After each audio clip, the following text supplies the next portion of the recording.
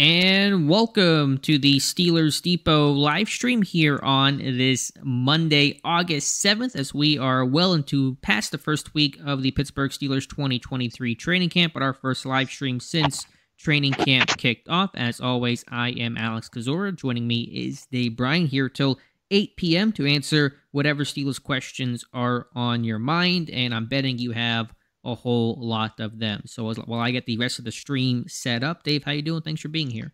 Yeah, I'm doing great, and Friday cannot get here soon enough. Yep, that is the Steelers preseason opener against the Tampa Bay Buccaneers. So let me go ahead and hit this one switch here, and we can get going. We'll start things off here because I know you guys probably have a ton of questions, and so Dave and I will try to get to as many as possible. If you guys could like the stream, would really appreciate that. It'll bring more people to the stream, bring more Steelers Nation together. And if you want a guarantee of your question being asked and answered by Dave and myself and done so as soon as possible, you can send us a super chat. No obligation to send the super chat, but always appreciated. Let's start off here with the man of the hour in Kendrick Green, a question from Matt Bell, who says, "Hi, Dave and Alex. If Kendrick Green ends up being the team's fullback and Connor Hayward is moved to the third tight end, how does that affect Zach Gentry's chances of making the main roster?"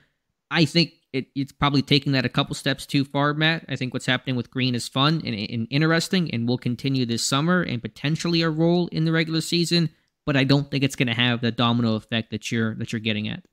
Yeah, first and foremost, let's get him into this first preseason game and see if they I think at this point, I wrote about it first thing this morning, was the fact that I think everybody will be surprised at this point if he doesn't get some snaps at fullback. So let's see how he does, and let's see how his play is on the offensive line, and kind of take it from there. I mean, Alex and I this morning did talk on the podcast about, could you reasonably work out a path to the 53 for him? And I think the answer is yes. But, as far as Green versus Gentry at this point, I would pull back the reins on that, because you also got another young player in Darnell Washington involved there, and it's not like Gentry's costing you a lot of money, so there are a lot of variables to that. My main focus right now is just getting into this first preseason game and seeing how guys like Green look, not only at center, but potentially at fullback as well. Yeah, I think you said it well. Let's see how he looks Friday. Let's take it one step at a time. He still has to prove himself as an NFL offensive lineman. That's where he's going to play the majority of the time this Friday. It's going to be at center. It's not going to be nearly as many snaps at fullback as it will be in the middle, but he certainly, I think, will get a couple of snaps at fullback. Mike Adesso, who was at Friday Night Lights driving up from Miami. So nice to meet Mike and say hello to him. He's been a big fan of the podcast and the site for a long time. Says, Does it seem any more likely that Gentry makes the team after 2 weeks? I'm still in the camp they're going to keep all their tight ends. I don't know if Gentry will be active or not, but I think they want to have that backup plan where if Darnell Washington is active and getting the hat over Gentry, if he were to go down, they have that big body type of blocker as a backup plan because of this run-heavy physical identity this team's trying to build. Yeah, and look, I mean, if Darnell does what the kind of stuff that we think he can do in the preseason and all, especially in the run game, going to be hard not to get him a helmet, to help out with that. So, as I always like to say, these things magically have a way of working themselves out, and we've still got several weeks to go. From Sunday, for 5 more Sundays to go. So a lot can happen between then. So, I mean, do I know exactly whether or not Darnell Washington's going to be active or inactive for the first game? No, not at this point. But once again, I mean, I think if you see what you want to see out of him, especially as a run blocker, going to be hard not to give him a helmet. Yeah, for sure. Let's see from Mutated Genome. Hello, Alex and Dave. Who has most impressed you and who has most disappointed you so far in camp? I know you're not there, Dave, but I'll let you go first because I went first the last couple of answers. Just from what you've heard from me and you've seen some of the video and read the reports, who's somebody that sounds impressive, appears impressive, and somebody maybe we're wishing to hear a bit more about? Yeah, and look, I'm dealing with secondhand information there, right? Hmm. And a few clips off of the internet. I wouldn't say that really anything. I will tell you this: the things that have kind of stuck out to me. First and foremost, uh, we've done a lot of talking about Elijah Riley. That's somebody that I really want to see how he performs in the slot here during the preseason. Because kind of going into camp and all like that, kind of wondering if he really had a legitimate shot at winning that slot position. It sounds like, according to everything that you've putting out there, Alex, that he's having a good camp and is a legitimate candidate to win that spot there. I mean, George Pickens is just doing George Pickens things every day, so that's not surprising. I like the fact that some of the stats that you put up, and yes, we know they're only training camp stats and all like that, but the whole Calvin Austin thing and the explosive plays. I mean, look, we've talked several times. This offense has got to have more explosive plays in 2023. And if you go back and look at what Calvin Austin did at Memphis and his explosive play rate and all like that, it's obviously worth getting excited about. As far as disappointments, I mean, well, look, another name, Kenny Robinson. We've talked a lot about Kenny Robinson, how he's Hmm. kind of come out of nowhere. It's going to be interesting to watch him. Until we get past the first preseason game, it's unfair for me to sit here and say, well, this guy's been disappointing because I haven't seen him, Sure. Yeah, for me, I echo all the surprises. I think Robinson has kind of felt like this year's camp darling. The ball skills, the aggressiveness on the football, and the guy can hit and has some size. While he's maybe not as versatile as an Elijah Riley, hasn't really played anything other than safety. He's been available when that line's gotten thin, and the guy's got 3 picks in training camp, and that's going to get you noticed. Joey Porter Jr.'s had a not that that's a surprise, but just guys having good camps. Has a small ankle injury right now, but he's going to be okay. In terms of disappointments, it is harder to think about those, and I do have generally a more positive lens before the games start, and you can really review things, especially O-line, D-line play. I would just say 2 things on that. I was hoping there'd be more competition for that third running back spot. McFarland's had a really fine camp, and so it's not a critique of him. I just thought maybe you'd hear more from Darius Hagans and Alfonso Graham getting hurt. I thought there'd be more of a battle there, and there really has not been. That's been maybe one of the most surprising things in a slightly negative way this camp.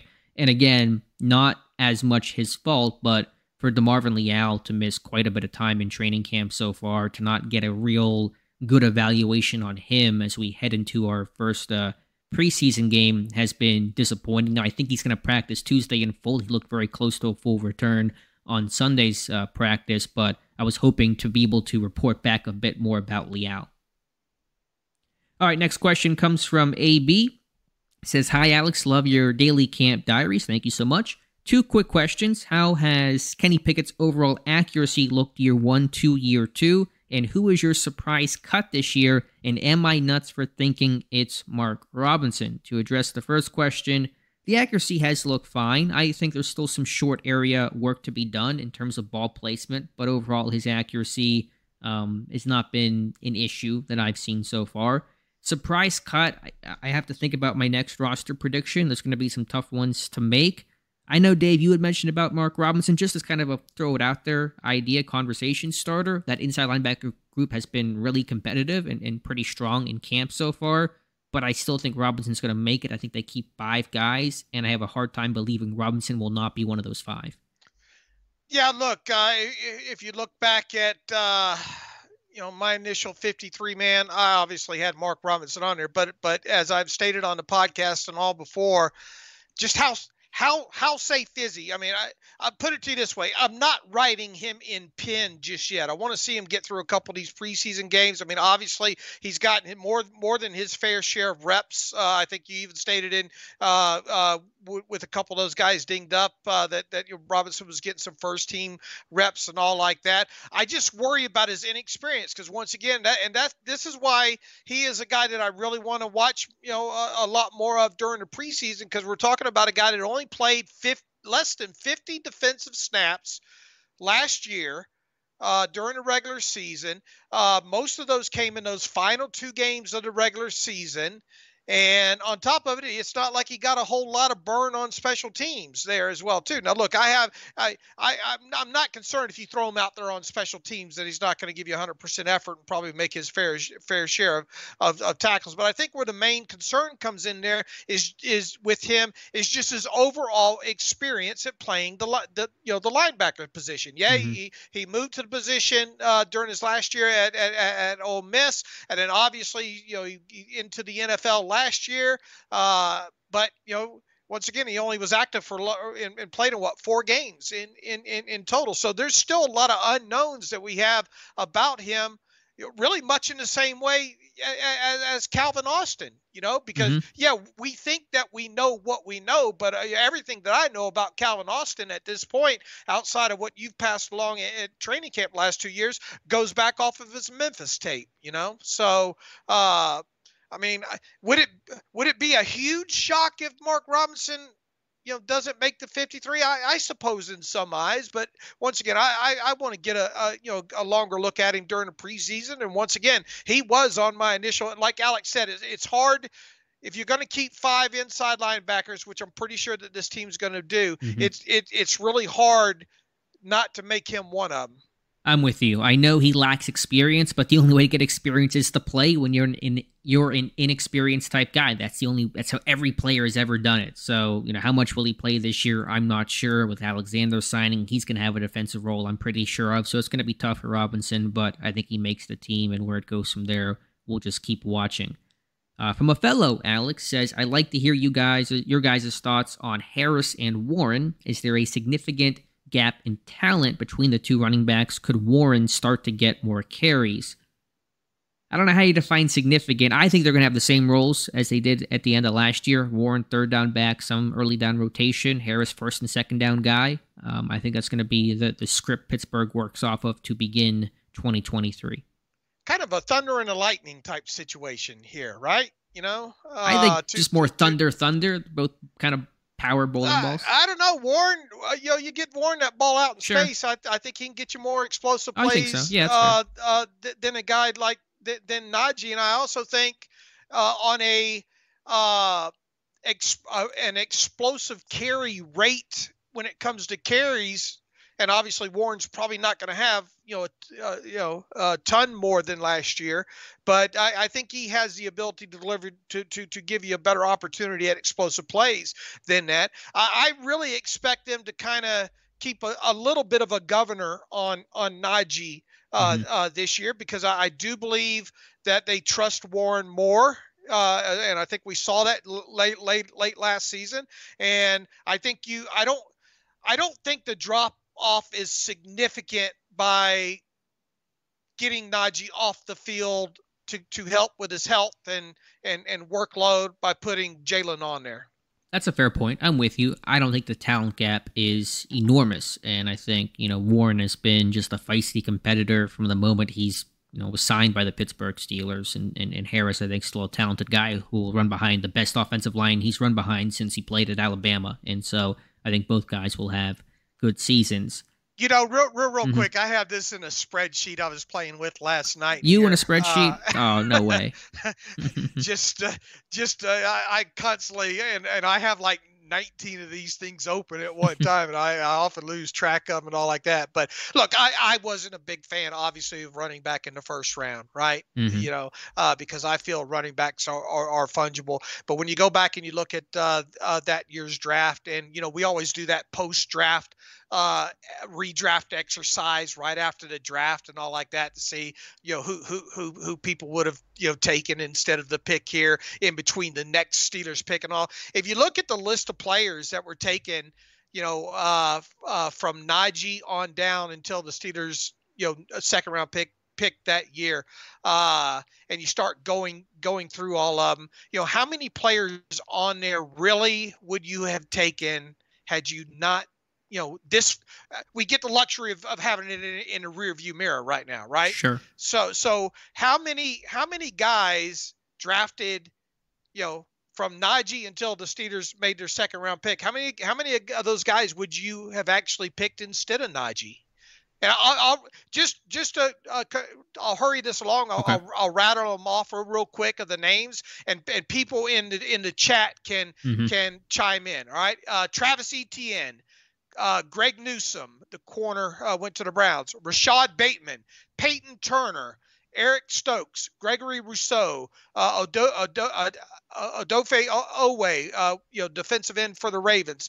Joe Tyron, Tyson Campbell, Elijah Moore, Javonte Williams, Javon Holland, Landon Dickerson, Christian Barmore, Tevin Jenkins, Richie Grant, Levi Onwuzurike, Liam Eichenberg, Trevon Morig, Calvin Joseph, Walker Little, Jackson Carman, Asante Samuel Jr., Aaron Banks, Rondell Moore, Aziz Ujulari, Sam Cosme, Jeremiah Owusu Karamoa, Dylan Randuns, and Deo the Colts. Yeah, the Colts had Chad Vanderbilt, dude. Boy, I couldn't pick a that was a lot of tough names for Dave pronunciation guide here, but that's the list. How many of those names that I named off there? Who would you have picked of that group other than, let's say, Najee Harris? Sure.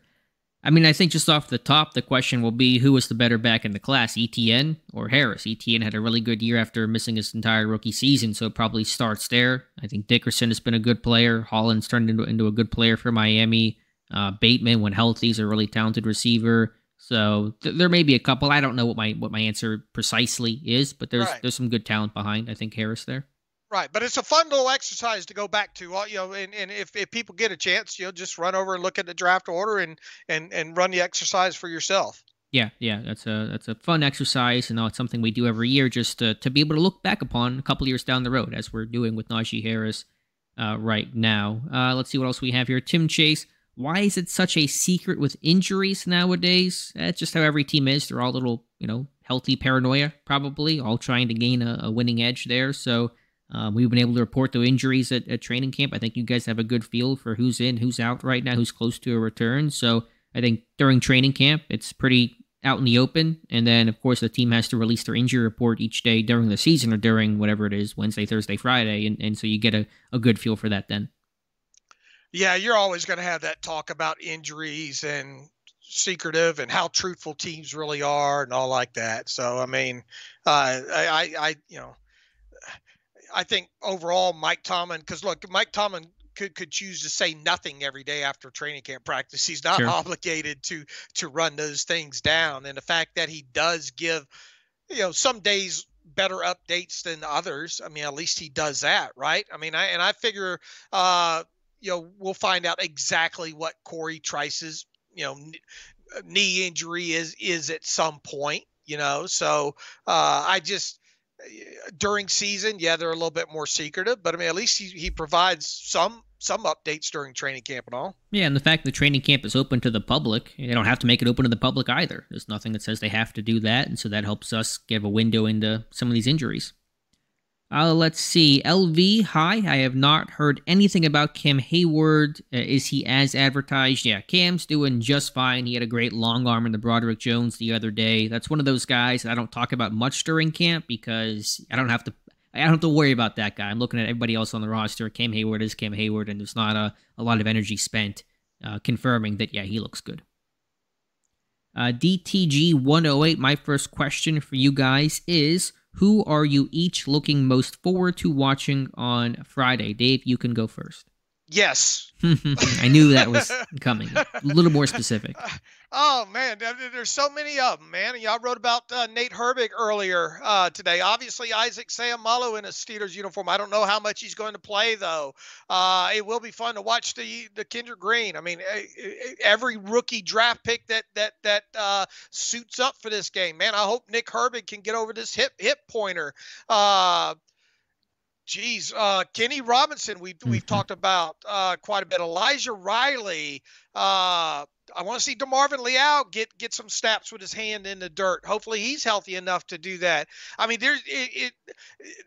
this is like, this first preseason game is like Christmas to me, because I'm not there at training camp and I'm having to get my information from, I trust Alex's, reports and all like that, but there's nothing like getting eyes on things yourself. So, I mean, for me to sit here and say which one I'm specifically looking the most forward to, I can't, because it's just such a long list. Sure, I'm with you. You want to look at everybody, the guys, even the guys you feel like you know about watching them in camp. You want to see them inside a stadium, and so that's going to be really important overall. If I had to give just a couple of names, Calvin Austin, I think it's going to be 1 year exactly since his foot injury when Pittsburgh kicks off on August 11th, which is a pretty cool milestone for Austin to play in that first game finally. Kenny Robinson, that camp darling, can he, be able to carry that over? And then Keanu Benton, I want to see some of those trench guys as well. So I think those are 3 names that I'm looking for. Let's see. Next question comes from, and we had Ali Howard here, and hello to him. A comp question for you, Dave. I'll let you take this one. If Kevin Dotson is retained throughout this year and walks in free agency, would the Steelers get a compensatory 4th-round pick? Well, I mean, it depends. If obviously he would be an unrestricted free agent, after this year, right? Right. So if he does leave. So if he does leave, what kind of season did he have? What's he going to sign for? It would have to be a pretty a fairly significant deal for this team to get the value of a 4th-round pick. I think from where we sit right now, I think you'd be doing good to get a 7th-round value. And don't forget, you're dealing with compensatory value here, not pick for pick, because picture it as a balance sheet here. You have offsets, on either side, and this guy signs for this X amount of money, returns this kind of value here. But if you want to look at Kevin Dotson for one value, and let's say he stays on the roster and he leaves next offseason as an unrestricted free agent, I think you'd be doing good to get a 7th-round value for that, because I don't envision him playing a lot at all, and I don't envision him signing a huge contract if he were to leave and sign elsewhere in the early portion of free agency. Do you think Kevin Dotson is a Pittsburgh Steeler come September 10th, or do you think he's elsewhere?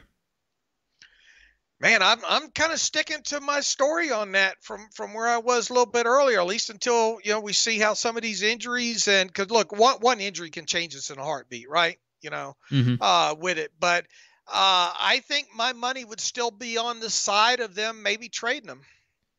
And what do you think the return for him could potentially be? Well, I mean, I wouldn't trade him for just, if a 7th was all I can get for him. I mean, geez, I would like to think maybe a 6th probably, or a low 5th or something along those lines. And look, you want to talk about a guy to root for to have a good preseason? For that reason alone, it would be with Kevin Dotson. And but barring injuries right now at this point, my money is still on, him being dealt for something there right at the start of the season. Okay. I'm not sure where I'm at. I'm kind of 50-50 right now, to be honest with you, but the health of Pittsburgh's offensive line is the first place to start that conversation. I got a $2 super chat from John, who says, what should we realistically expect from Kenny? Yeah, I'll have kind of a stat prediction before the year begins. I mean, if he's, 20 touchdowns, sub double-digit interceptions, manages the game relatively well with some big plays late, more explosive plays downfield, uses his legs some with, 3 rushing scores or so. That's probably what my thoughts are from him, but I really hadn't sat down and thought about it too much. I want to just watch him all this summer and then kind of have a thought as we go into the fall. Yeah, look, I mean, once again, we'll get through the preseason and all on him, but I mean, I would like to see him exceed some of those over-under numbers that are floating around right there over the, 18 and a half touchdowns and, 3,400, 3,500 passing yards. More importantly, though, keep the interceptions down, keep the sacks down, get that adjusted net yards per passing attempt number 6.5 or better. I think if you look at the second half second half of the season, minus the Saints game, because I think he was sacked like 5 or 6 times in that game. I think if you look at that kind of in a vacuum with that adjusted net yards per passing attempt number, it's pretty respectable. It's where probably you would expect a rookie to be in that. And I think he can take the next step forward in that. And look, if he's not turning the football over, and if they're winning it, if they're doing the things in situational football that they need to do, especially in the red zone there, whether it's with his arm or with the legs there, I will say this. I think a reasonable expectation with him, and this is just very raw number. I just think he can exceed 6.5 adjusted net yards per passing attempt number. And if they do that, and he stays healthy, and the rest of the team isn't turning the football over, I think they have an opportunity to win some games. Yeah, I think so. That's a good target to hit. So I'll have hopefully a better answer for you come September 10th or right before then. I want to thank you guys again for being here. Please like the stream. Dave and I here for just over another half hour, answering as many questions as possible, so be sure to get them in as soon as possible. Jonathan Stevens has a question. He says, something he's not heard much about, some of the special teams guys missing from offense, Snell and Watt, for example. Who replaces these guys since there's no fullback, and Ant Mac is not an ideal teamer? We'll be able to examine that more in-game. During practice, it's a bit more skeleton, but in terms of the punt team, for example, Snell was a wing on there. We've seen Elijah Riley, Trey Norwood get work there. Miles Killebrew is the up back, replacing Marcus Allen. So some of that will still be to be determined, especially as you get into a game. It's hard to really evaluate special team success and capability, and just, they never tackle in those sessions or anything like that. So you kind of find that out whenever you get into an actual, stadium. Look, there's several guys to keep eyes on in special teams, not running back related. Now, look, it'll be interesting to see, if Anthony McFarland Jr. can get himself attached to at least maybe one special team unit.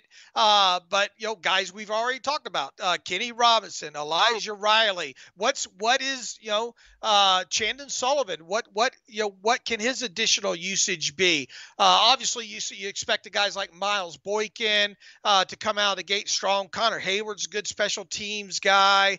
Who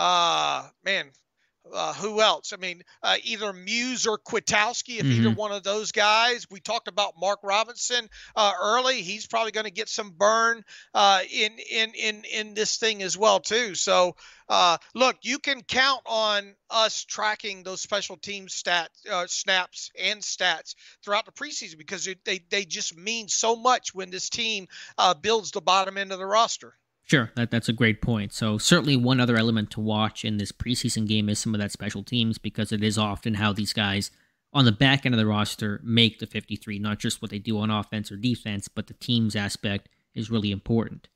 Got a question from AI221. If Calvin Austin surpasses Gunner as the punt returner, kick returner, could you see the team keeping only 5 wide receivers in Johnson, Pickens, Austin, Robinson, and Boykin, and elect to keep an extra defender on the final 53? Absolutely. If Austin is the return man over Gunner, I'm not sure if there's a 6 wide receiver worth keeping on the 53, and that creates a spot elsewhere, probably defensively for an extra cornerback or defensive lineman, or one of those positions where there's a bit more of a logjam. Yeah, if you were to keep a 6th receiver right now, who would it be on your list, Alex? If you told me today they kept 6, I would assume that Gunner made it for what he can do as a return guy, and that Calvin Austin didn't show enough to be confidently this team's return man for week 1. All right. To answer the question, I think it's plausible that only 5 are kept. Once again, these things have what we're talking about right now might look a lot different 2 weeks from today, as far as injuries and who maybe you're having to carry one extra because of an injury or whatnot. And you've said Gunner hasn't had a bad camp even as a wide receiver, right? No, he's been very good. He had a good camp last year and a good camp this year. Look, Hakeem just really, it doesn't appear, unless, injuries happen, it just doesn't feel like he's going to make a run at this thing. Cody White might be the dark horse in this, though, right? I mean, he's had a really good camp, but as a potential. Let's say Austin does well on returns and functions well as a wide receiver, but yet this team and I mean, because Gunner's not. I mean, he's cheap, but he's middle of the road or cheap. Bottom of the line cheap. Or top of the line cheap. Not a minimum type guy. Yeah. Right. Not a minimum guy there, and Cody can give you more on special teams, and Cody can move around, just like I think Gunner can there. So maybe by the time this thing shakes out, after the next couple preseason games, maybe they'll be looking at keeping Cody, as a number 6, only dressing 5 on game day. Yeah, I just see Cody White as prime practice squad material. I think that's kind of where his home has been. I think that's where that'll continue to be. If something happens in season, he gets to call up. Globo Jim saying to bounce Boykin and keep Cody White. Boykin's been such a good gunner. He's going to have to beat him on special teams because Boykin, that's Boykin is the offensive version of James Pierre. Yeah, truth. So look, it's not unthinkable that Boykin doesn't make this roster, but who's going to step up over him? Yeah, and maybe it could be Cody White. Yeah, and he can play teams, he can cover, but he's not. I don't think he's the top level guy that Boykin has shown to be there. Got a couple of super chats in. One follow up from John M, who says thanks for the answer, asking about expectations for Kenny Pickett. No question on this one. Just wanted to show some love. Appreciate all you guys bring to Steelers Nation. Thank you, John. Appreciate the support here tonight. And thank everybody showing up tonight. Yeah, absolutely. Good crowd on hand. And from George Vukovic, who says, nothing to ask, just a thank you for making the offseason bearable. You guys are the best. Alex can start saving for his second Porsche. And that $5 will get me... Porsche. That $5 Porsche is enough. Will get me a lug nut, maybe, if that on that second Porsche. But no, I appreciate that very much, George. And thank you so much for following along with Dave and myself. Get back to the questions here, as Dave and I are here for the next half hour with you guys. And again, after Friday's game, we'll have film rooms and breakdowns on the channel, on the site. I can't wait. I can't wait, Alex. We are ready to go. When you said earlier it was like Christmas, I thought you were going to go with a different CR word that was a little less legal than Christmas. I didn't know which way you were going with that one, but appreciate it keeping it PG here for the kids who might be listening. Jay Hollick says, do you guys know who ran the Steelers practice while Tomlin was in Canton? Could you foresee Tomlin allowing another coach to coach a preseason game similar to what Vrabel is doing? That's an interesting question. In terms of who was coaching on Friday night, I tried to look. I really couldn't tell. I think Danny Smith was a bit more active and vocal, but he's always active and vocal. Marcel Pastor, the strength and conditioning coach, usually has kind of a role here in terms of running the card and getting guys from place to place. I mean, generally these practices are run by the positional coaches, and there's a pretty ingrained structure to how they work. So it's not like the head coach has a giant role there in the first place. But to the second question about would Tomlin allow somebody else to do that, I think he'd be open to that. I think he's a guy that wants to give others opportunities. That's a good thought. During what, preseason? Yeah, during preseason. Yeah, for sure. I mean, it wouldn't be Matt Canada, I'll tell you that. No, like a Terrell Austin or maybe a younger guy. Yeah, maybe an Austin or something along those lines. Grady's going to be an up-and-comer, isn't he? My worry is Grady's going to be gone by next year. I think he's going to get hired as a DC somewhere, maybe as early as 2024. But that's a good thought on Grady Brown. Yeah, although he's usually up in the booth, I think, and so he'd have to come down, which he could do, but it's a good thought. I think Tomlin wouldn't be opposed to it. I just don't know if it's ever going to happen. Let's see if I scroll back up here to try to find the next question. Let's see, that comes from Mike Adesso asking about emergency quarterback. Yeah, as you note here, Mike, the new rule kind of takes care of that. If they ever had a situation where they were out of quarterbacks, they'd probably run a bunch of Wildcat with Najee Harris and Jalen Warren, something like that. All right. Let's see, Seth B. Do you see Pickett thinking faster and playing more decisive? I think that's key to his leap more than throwing accuracy or velocity or whatever. It is a really big key. Yeah, I kind of get that sense. I think he's certainly more confident and he can be the leader. And anytime you're a second-year guy, especially a quarterback, you're the starter the whole way through the process. It's easier. You probably can decipher things a bit quicker. Can I point to specific plays where I've seen that? Probably not off the top of my head. But I imagine that just comes with the growth of a second-year player in general, and certainly a second-year quarterback. Good answer. Give me the Family Feud there. Good answer. Good answer. Low Sauce. Do you think Kenny Robinson makes it and Miles Killebrew doesn't? Killebrew's going to make it for special teams. He's going to be the captain on special teams this year. I think Robinson can make it and Killebrew can make it as well. I think really it's Robinson versus Trey Norwood. 2 dogs, 1 bone for that final safety spot. Okay. Hello, Dave and Alex. This is from John Pennington. Are there any players you want to make it to their practice squad for depth? Yeah, I mean, probably a ton. Cody White's a good example of that. When I create my roster prediction, I'll have a mock practice squad as well. So him, Dylan Cook at tackle's kind of interesting. Some of the DBs, I think Luke Barcoo's made some plays, has some size. Madre Harper, another guy in that cornerback room. Anybody come to mind for you, Dave? Repeat the question. Are there any players you want to make it to the practice squad for depth? Any kind of ideal practice squad types? I mean, not off the top of my head until watching some of these, preseason games. It's hard enough trying to put together a 53-man roster at this point.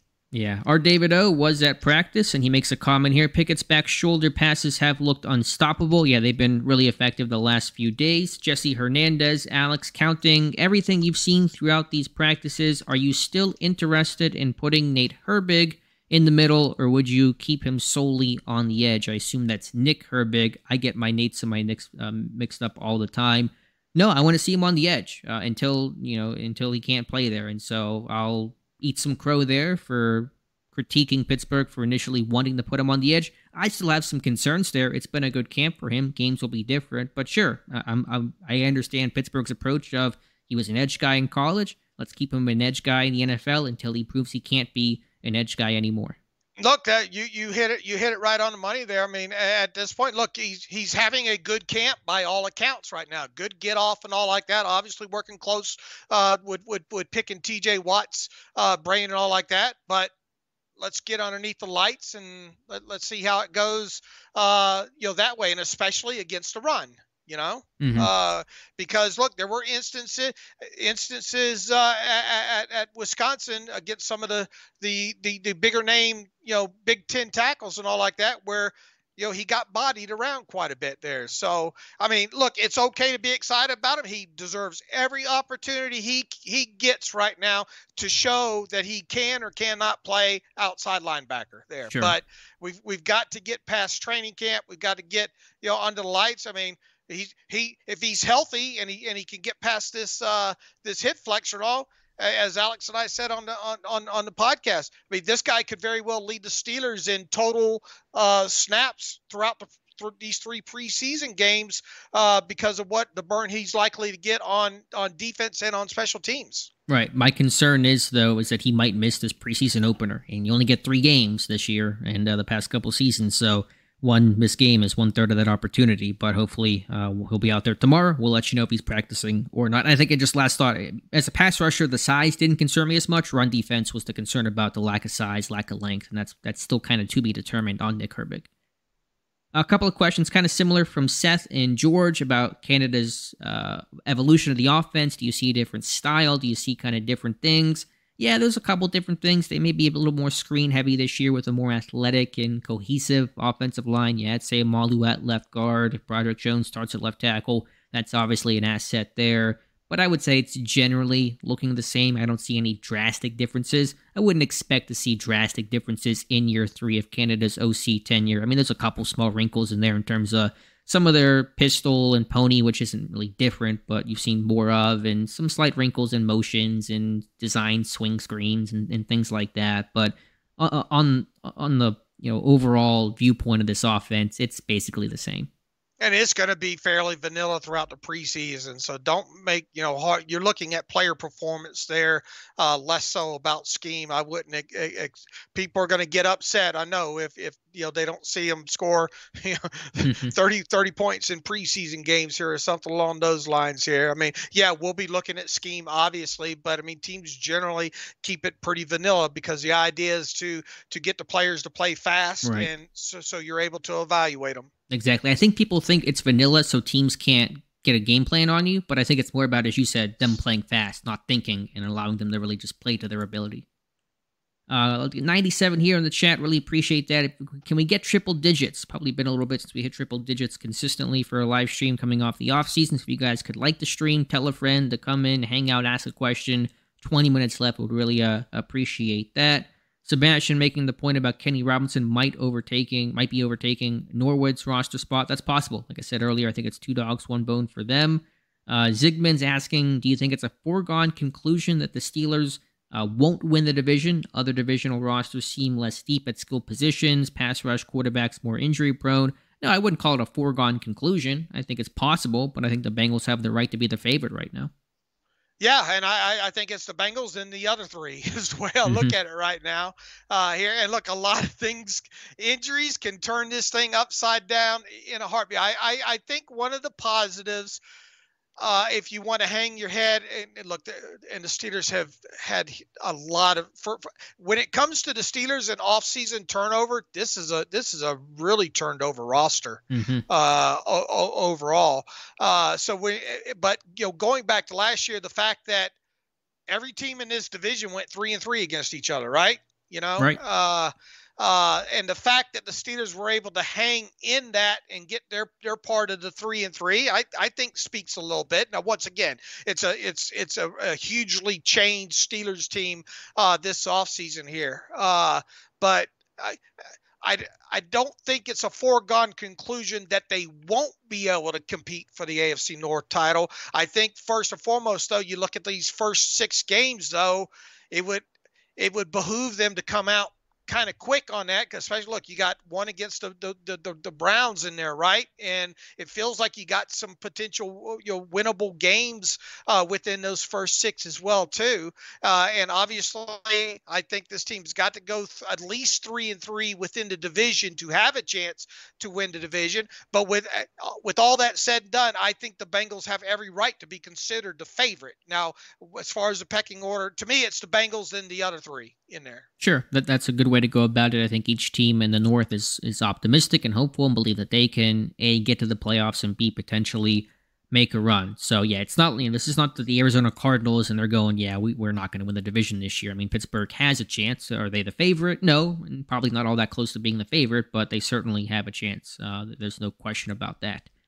Seth says, do you guys see a world where Pickens is the number 1 receiver in terms of most targets? I like Deontay, but Pickens' talent is just silly. Time to feature him and force defenses to stop him, right? I don't want to say that there's no scenario in which Pickens can't be the true number 1 statistical receiver in this offense. I think that gap between Deontay and Pickens' numbers will shrink a bit this year as Pickens becomes a more well-rounded type of guy. But I think, because he's still a bit more that vertical clear out, front side of the formation, some more traffic kind of guy, I think Deontay's always going to kind of get the most number of targets because his volume share is still pretty heavy. And with both those guys, I'm not concerned about which one has more catches or more yards. Sure. To be honest with you, when it comes to my gut tells me that Deontay will slightly lead in both those categories at the end of the season. But as you said, I think the gap, could look. One of those guys better not miss a game because it could be the difference in it. When it comes to that. But here's the thing. You got to get the ball to both those guys out in space better, both of them. And, Pickens has talked about, working on more slants and middle of the field stuff and all like that. So regardless, they have got to get the ball. And Kenny's talked about this as well too. They got to get the ball to those guys out in space more where they have the ability to get those extra yards after the catch. They cannot be at the bottom of the league like they were last year in yards after the catch, because you're gonna run the risk of being on the losing end on a couple of those games. Right. They have to improve that. That's one of the key core stats that we'll be watching and tracking on basically a weekly basis. Joey Jr. with a comment says, I hope Warren takes Harris's job by next year. So that's a comment there from Joey Jr. Tigers fan 42, what are the differences you've seen so far between Broderick Jones and Dan Moore? Still evaluating that. Obviously, Jones a bit freakier, more athletic, more comfortable in the system. Dan Moore is there, kind of a play on words. So that's probably what I've seen so far, but we're going to keep watching and get a feel for that, during these preseason actions. Dave, any thoughts there on? I guess you haven't seen it yet, but in terms of Jones versus Moore. Yeah, I want to see him. It's another young player that I'm looking forward to see, under the lights there. So I'm going to punt until I see more play.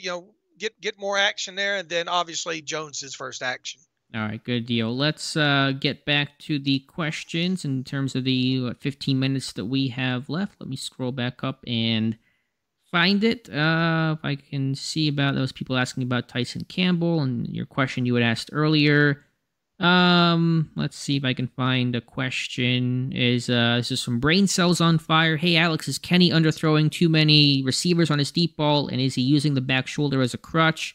I wouldn't call the back shoulder a crutch. It's a really effective play. Some big body receivers who can catch the ball, and so use it as much as possible. There's been some underthrows, but there's some speed at receiver and some chemistry to be built. So, Pickett's arm's never going to be fantastic or amazing, but I'm not particularly concerned about whatever lack of arm strength Kenny Pickett might be lacking in.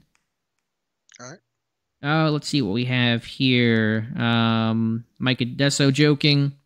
Is Kyle Dubas already better than Omar Khan? Definitely heard that topic today. Gotta love Yinzer Sports Talk Radio. Yeah, that's the Penguins GM swinging that trade for Erik Karlsson, which seemed to be a really good deal overall.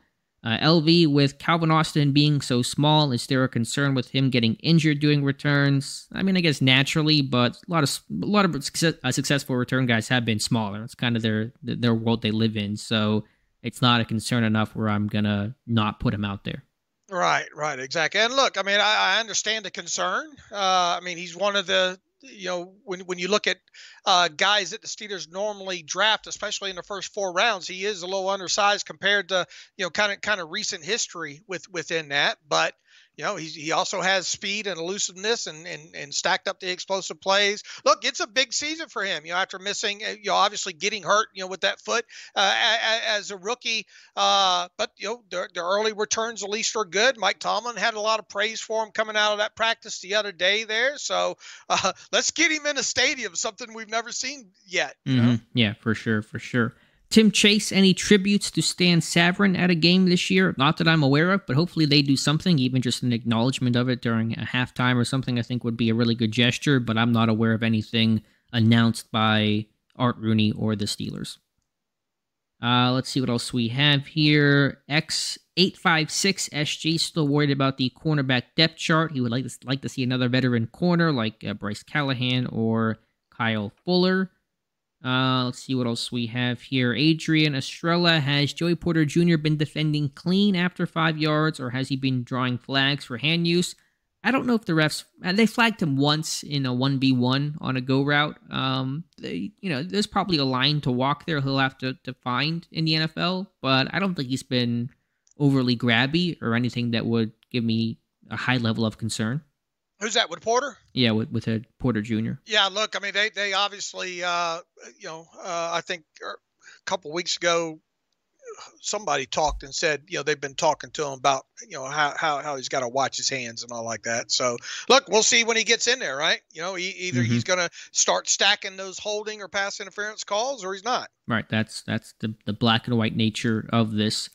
Do we know how serious Nick Herbig's hip flexor is? That's from William. We don't. I think it's relatively minor based on what happened after the injury. He stood around the rest of practice, but he may not be available for the opener. We'll have to see how tomorrow looks. Yeah, look, you would like to think with, let's see, there's the Tuesday, Wednesday, and then Thursday's kind of a walkthrough, right? Mm-hmm, yeah, it's a closed walkthrough. Yeah, he's probably going to have to be. You would like to think that he's at least going to have to be on the field going full by Wednesday, to give him a shot to play. You would think, right? But Mike Tomlin, I'll go ahead and tell you what Mike Tomlin is going to say. We're going to leave the light on for him. Yeah, for sure. So we'll see. We'll keep you posted on tomorrow's camp diary in the injury report that we pass along. AJ Schlemmer says, is Cam Hayward still looking dominant as always, or is Father Time finally catching up to him? Haven't heard much about his camp performance. Answered that earlier. Yeah, I don't pay a lot of time to Hayward, but I watched the long arm on Broderick Jones knock him down literally. He's still looking as strong as ever.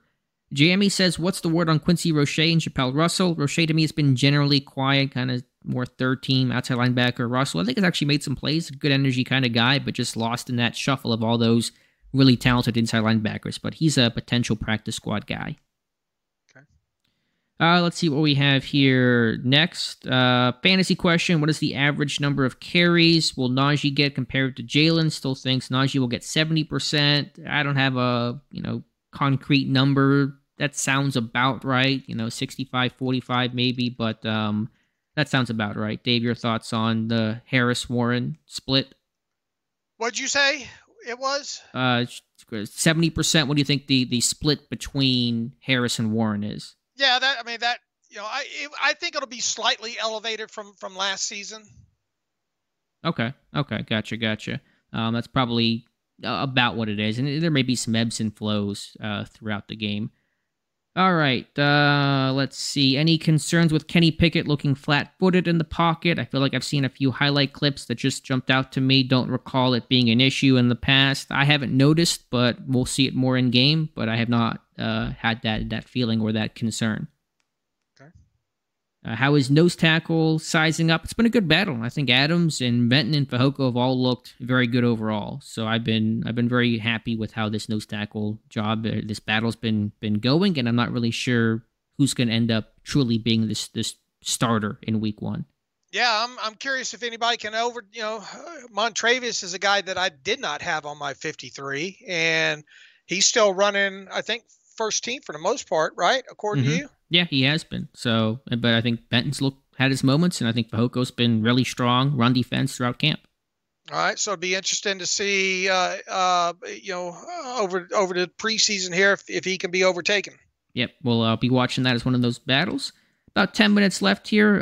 Drunk Turkey Show, that's a heck of a name, says, hey, y'all, what are your thoughts on Elijah Riley and his chances of making the 53? Dave, you and I talked about him earlier today. I think potential rundown slot corner. I think he entered camp either right on the bubble or just outside of it. I think as things sit here today, and still a ways to go, but I think he's on the inside of that bubble now.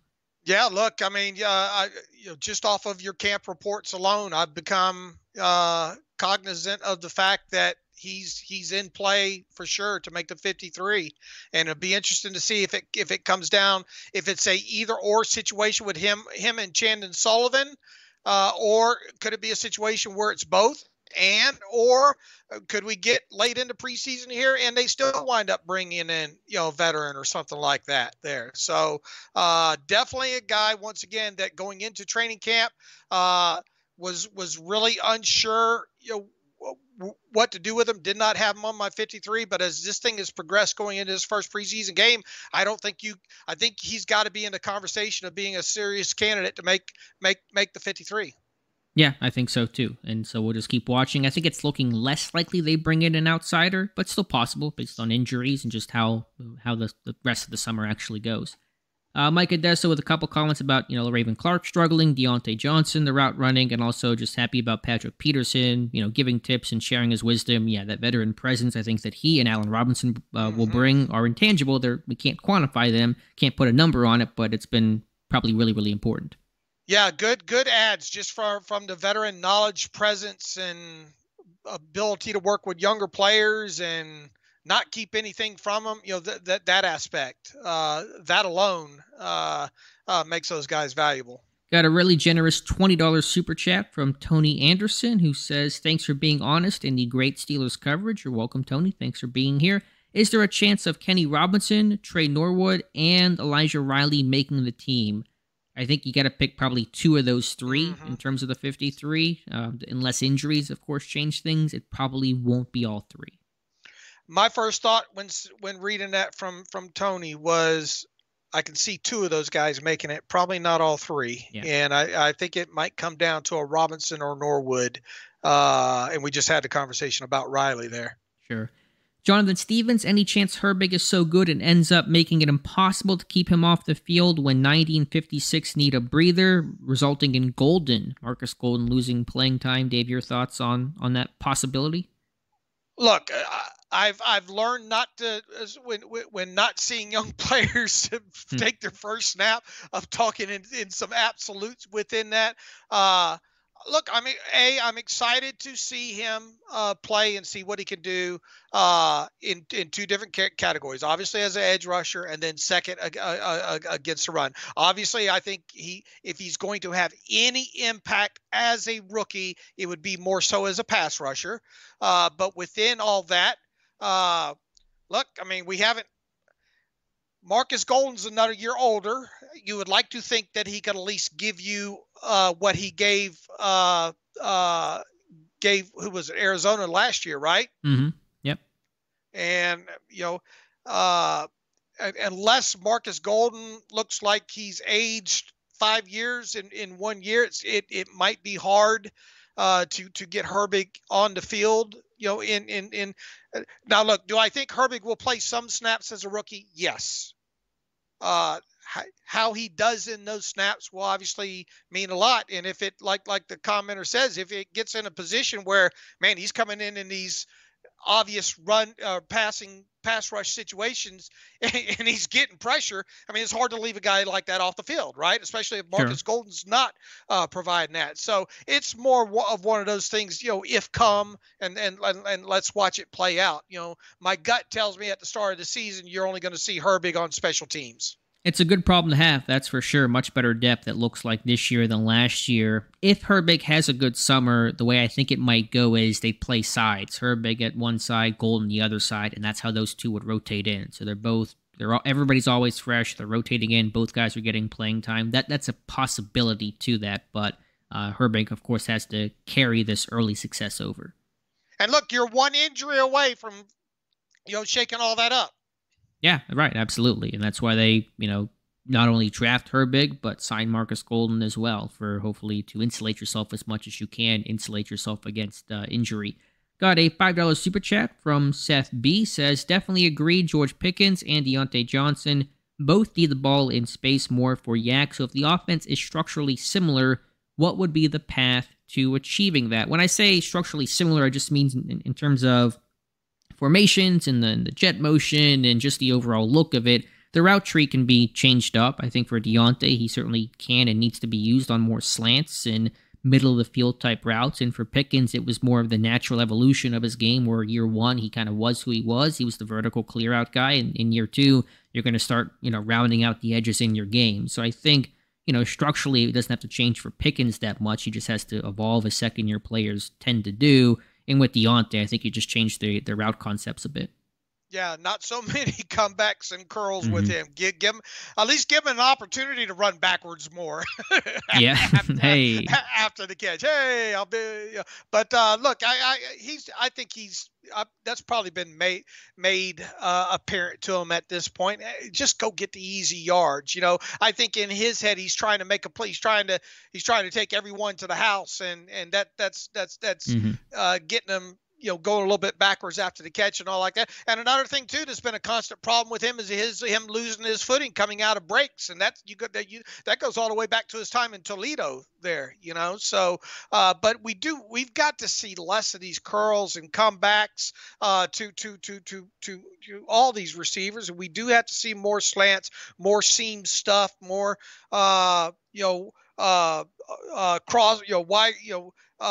wide crosses over the top, Yankee concepts and all like that, because you've got to get the football, and people are going to get aggravated, but they probably need to run a handful more wide receiver screens to give these, if they get the numbers and the right look as part of an elongated running game. Sure. Because you, especially if you're going to have Calvin Austin out there as well too, you've got to be able to get the ball in the hands of your playmakers out in space and let them do what they're paid to do, and that's make yards after the catch. Yeah, I'm with you 100%. I really think the best thing for Deontay at the start of the year is to find the end zone. Just end that drought, the touchdownless. I'm sure it weighs on him as heavy as anybody, and maybe he presses a bit because of that and gets extra frustrated whenever he can't get in the end zone. So if he could score in week one, man, that'd be the best thing for him to start a season off.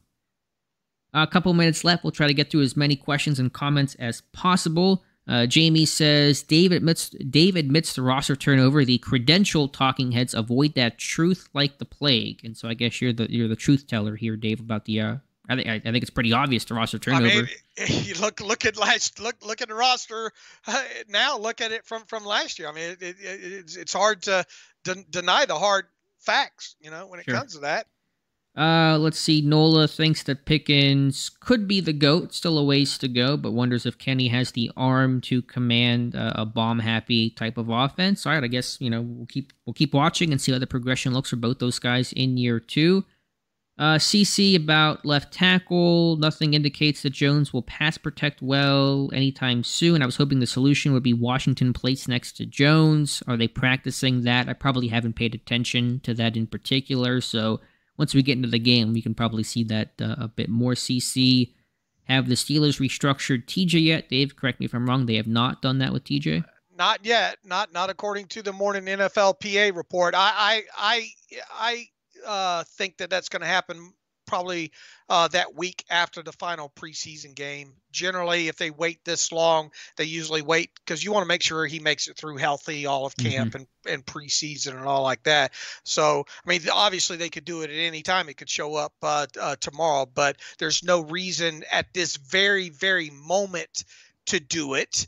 Because they could even make, with the available salary cap space right now, because you don't have to worry about those in-season costs until right at final cut down, like practice squad and 52nd, 53rd man and in-season cap allotted. And we still don't know what the total amount's going to be on IR. They're already up to almost $1.5 million in players in IR at this point, and those count against the cap as well too. I just think history tells you at this point now that they'll wait until that last week or last 2 weeks before restructuring his contract. That way they've got a better idea of what they're going to save on the current rule of 51. Because look, there's probably going to be a handful of guys that are currently in the rule of 51 that don't make the roster. And if those guys are replaced by minimum salary guys, there's a little bit to be saved with each one. And it might make a difference between fully restructuring TJ or just doing a partial restructure. That's yet another reason for them to hold off as long as as long as possible. So I would think maybe the last week or last 2 weeks before the actual first week is when they would do it. Got it. That makes sense. Retro Step, how has Kenny's deep ball accuracy improved? I think it's about the same. I think his accuracy on the deep ball is not an issue. I think he's still a little bit more. He prefers the sideline throw. He's kind of like Ben, where he prefers single high and then just chuck it deep. And he's got some targets to do that too in George Pickens. But the only comment I would have there is I want to see him probably work the middle of the field vertically a bit more than I've seen this camp. Joey Jr. says, I am so rooting for Kendrick Green. He is a dog. Good for him. I'm not entirely sure what that means, but I get the general gist. He's rooting for Kendrick Green. Holman's asking, how is Mason Cole doing? He's fine. He's solid. He's consistent. There were some snapping issues, I think, early on in camp, but overall, he's a steady Eddie type of dude. What else? Just keep him healthy. Yeah, for sure. What else? Poor guy had to gut through a lot. I think from about the middle of the season on, didn't he? Yeah, he was. I don't know if he was healthy the entire season, to be honest. I think he was even kind of dinged up in training camp. Not that it matters much. I'm just seeing the tweet here from Adam Schefter, just kind of the funny role reversal. So you know how Kendrick Green's getting compared to Patrick Ricard? According to Schefter, Ricard is now exclusively working with the offensive line after he was activated off of PUP. So Green goes from O-line to fullback, Ricard goes from fullback to offensive line. It's a funny world we live in, Dave. You never know in this what you're gonna wake up to when covering the NFL. You just never know. That's for sure. Just a couple more comments here. Woods2323 says game number 1 in 4 days. Excited for that. We're excited as well. Jamie says, how many linebackers typically on the 53? It's 9 or 10. I'm thinking this year they're going to keep 9. That sound right? Right. It sounds right to me right now as well, too. 4 outside linebackers, 5 inside linebackers. Feels right as we sit here right now. Nick says, who starts at inside linebacker? Isn't Quan the best inside linebacker that they have? What have you seen in camp? Still watching, still evaluating. I think Alexander will have a defensive role, even if he doesn't technically start. I think you're going to see a rotation there of names. I don't think it's going to be just 2 guys and nobody else. So it may be some sort of combination of Holcomb and Roberts and Quan Alexander. All right. M456, are you ready to say you were wrong on Herbig being an outside linebacker yet, Alex, or do you still need to see more run defense? I'm open to it. I think I now understand Pittsburgh's point, but I want to see more run defense and go through this summer before we're still 10 practices in and only a couple of them in pads, so there's still a long ways to go. Right. How many or will any starters play on Friday night? I forget what they did last year. Do you remember how they handled starters last year in their opener, Dave? No, I don't, but I can go back and look real quick. Okay. I mean, I know the starters played a fair amount last year. This 3 preseason game situation, the starters tend to play a bit more. There isn't, first game, fourth game starters sit, second, third, they kind of play. It's a little bit different calculation now. So I know they sat a couple guys with some of the start. Freiermuth did not play last year in the opener, but here was their starting offense according to the game book. It was Moore, Kendrick. Did Kendrick Green start the preseason at left guard? I think he did. Didn't he? Wasn't Dotson banged up or something? That sounds right. Yeah. Mason Cole, James Daniels, Okorafor, Kevin Rader got to start at tight end. The wide receivers were Pickens, Olszewski, and Sims. I think Deontay banged up with something? Yeah. Or was it the contract? Or just getting conditioned off the contract or something like that. And they started Trubisky and Anthony McFarland, obviously Najee. Here are the guys that notable guys that did not play last year in the preseason opener. Claypool, Deontay, Najee. Ooh, who else was notable? Said Freiermuth, right? Freiermuth, Minka, Cam, Highsmith, Ogunjobi, Freiermuth, Watt, Alualu, and Hayward. Those were the notables that did not play in the first preseason game. Now, some of those guys may have been a little banged up, in there. But Mike Tomlin should lay out. I'm expecting, everybody that's healthy on that first string offense. I could see him playing at least a series. Does Najee Harris play, you think? Yeah, that's a good question. I don't think Najee does. I wonder I think Warren does, but I wonder if Warren even will play. I think he probably will a series or two. I'd want to get them all out there together, to be honest with you. Now whether they will or not, we'll obviously see. I'd like to see that first string offense play a series. And Mike Tomlin should have a presser Thursday. What day does he do his pregame presser? I think it's Thursday, isn't it? Yeah, it sounds right. So Wednesday or Thursday? Yeah, well, it might be actually Wednesday, because I don't know if he talks after practice. It's one of these practices where he doesn't speak afterwards. So yeah, anyway, we'll find out, but probably expect some of the superstars, big-name guys to sit, and we'll take it from there. Is Kendrick Green really working on ball security drills? He is. The Seals account did not lie. He's out there doing that. We'll see if it continues.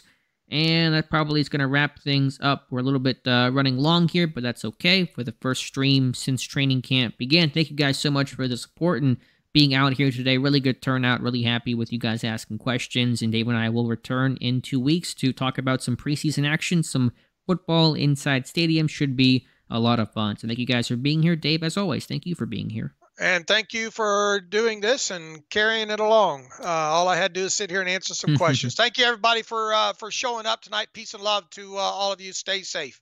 All right, there'll be an archive version of this on Steelers Depot in just a little bit. So if you missed part of it or want to go back and listen to the whole thing again, you can do so on Steelers Depot